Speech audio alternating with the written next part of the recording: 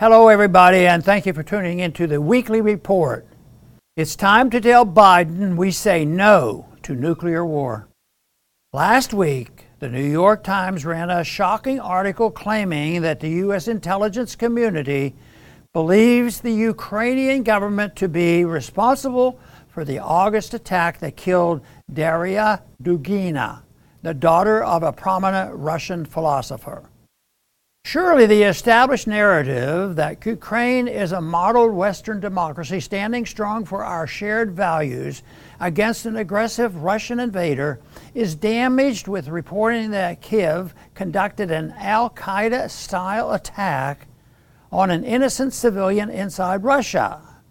The murder of Dugina was a textbook definition of terrorism, which is the use of violence or the threat of violence, especially against civilians in the pursuit of political goals.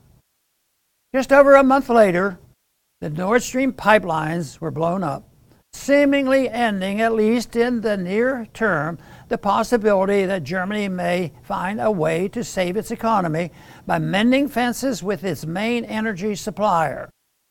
A leading Polish politician thanked the U.S. for doing the job. Then, over the weekend, the bridge connecting mainland Russia to Crimea was bombed, killing at least 6 civilians and leaving part of the bridge underwater. Traffic was restored hours after the attack, but Russian President Vladimir Putin placed the blame on Ukraine's intelligence service. We all know that Ukraine relies on its U.S. masters, so we can assume the U.S. provided the intelligence allowing the targeting of the bridge.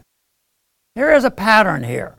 More and more brazen attacks are being launched against Russia, and Washington is doing little to hide U.S. fingerprints. Why?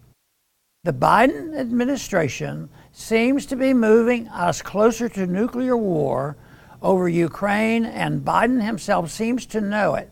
Last week he said, Putin is not joking when he talks about potential use of tactical nuclear weapons or biological or chemical weapons.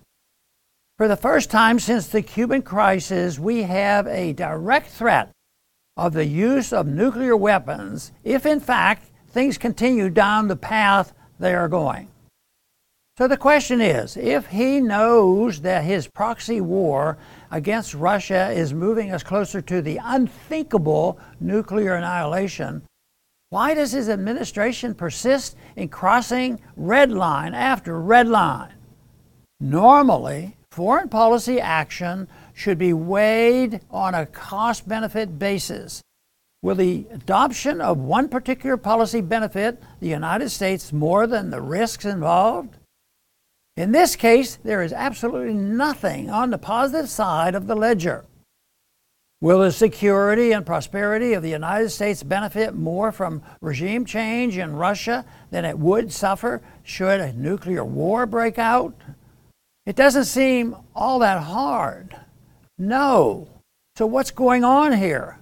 Why does the U.S. administration, with the support of most Republicans in Congress, continue to send tens of billions of dollars in military aid and move us toward nuclear war over a conflict that has nothing at all to do with the United States?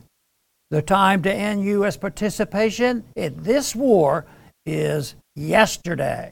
And if it takes millions of Americans in the streets peacefully protesting while demanding that their representatives stop this madness, then bring it on.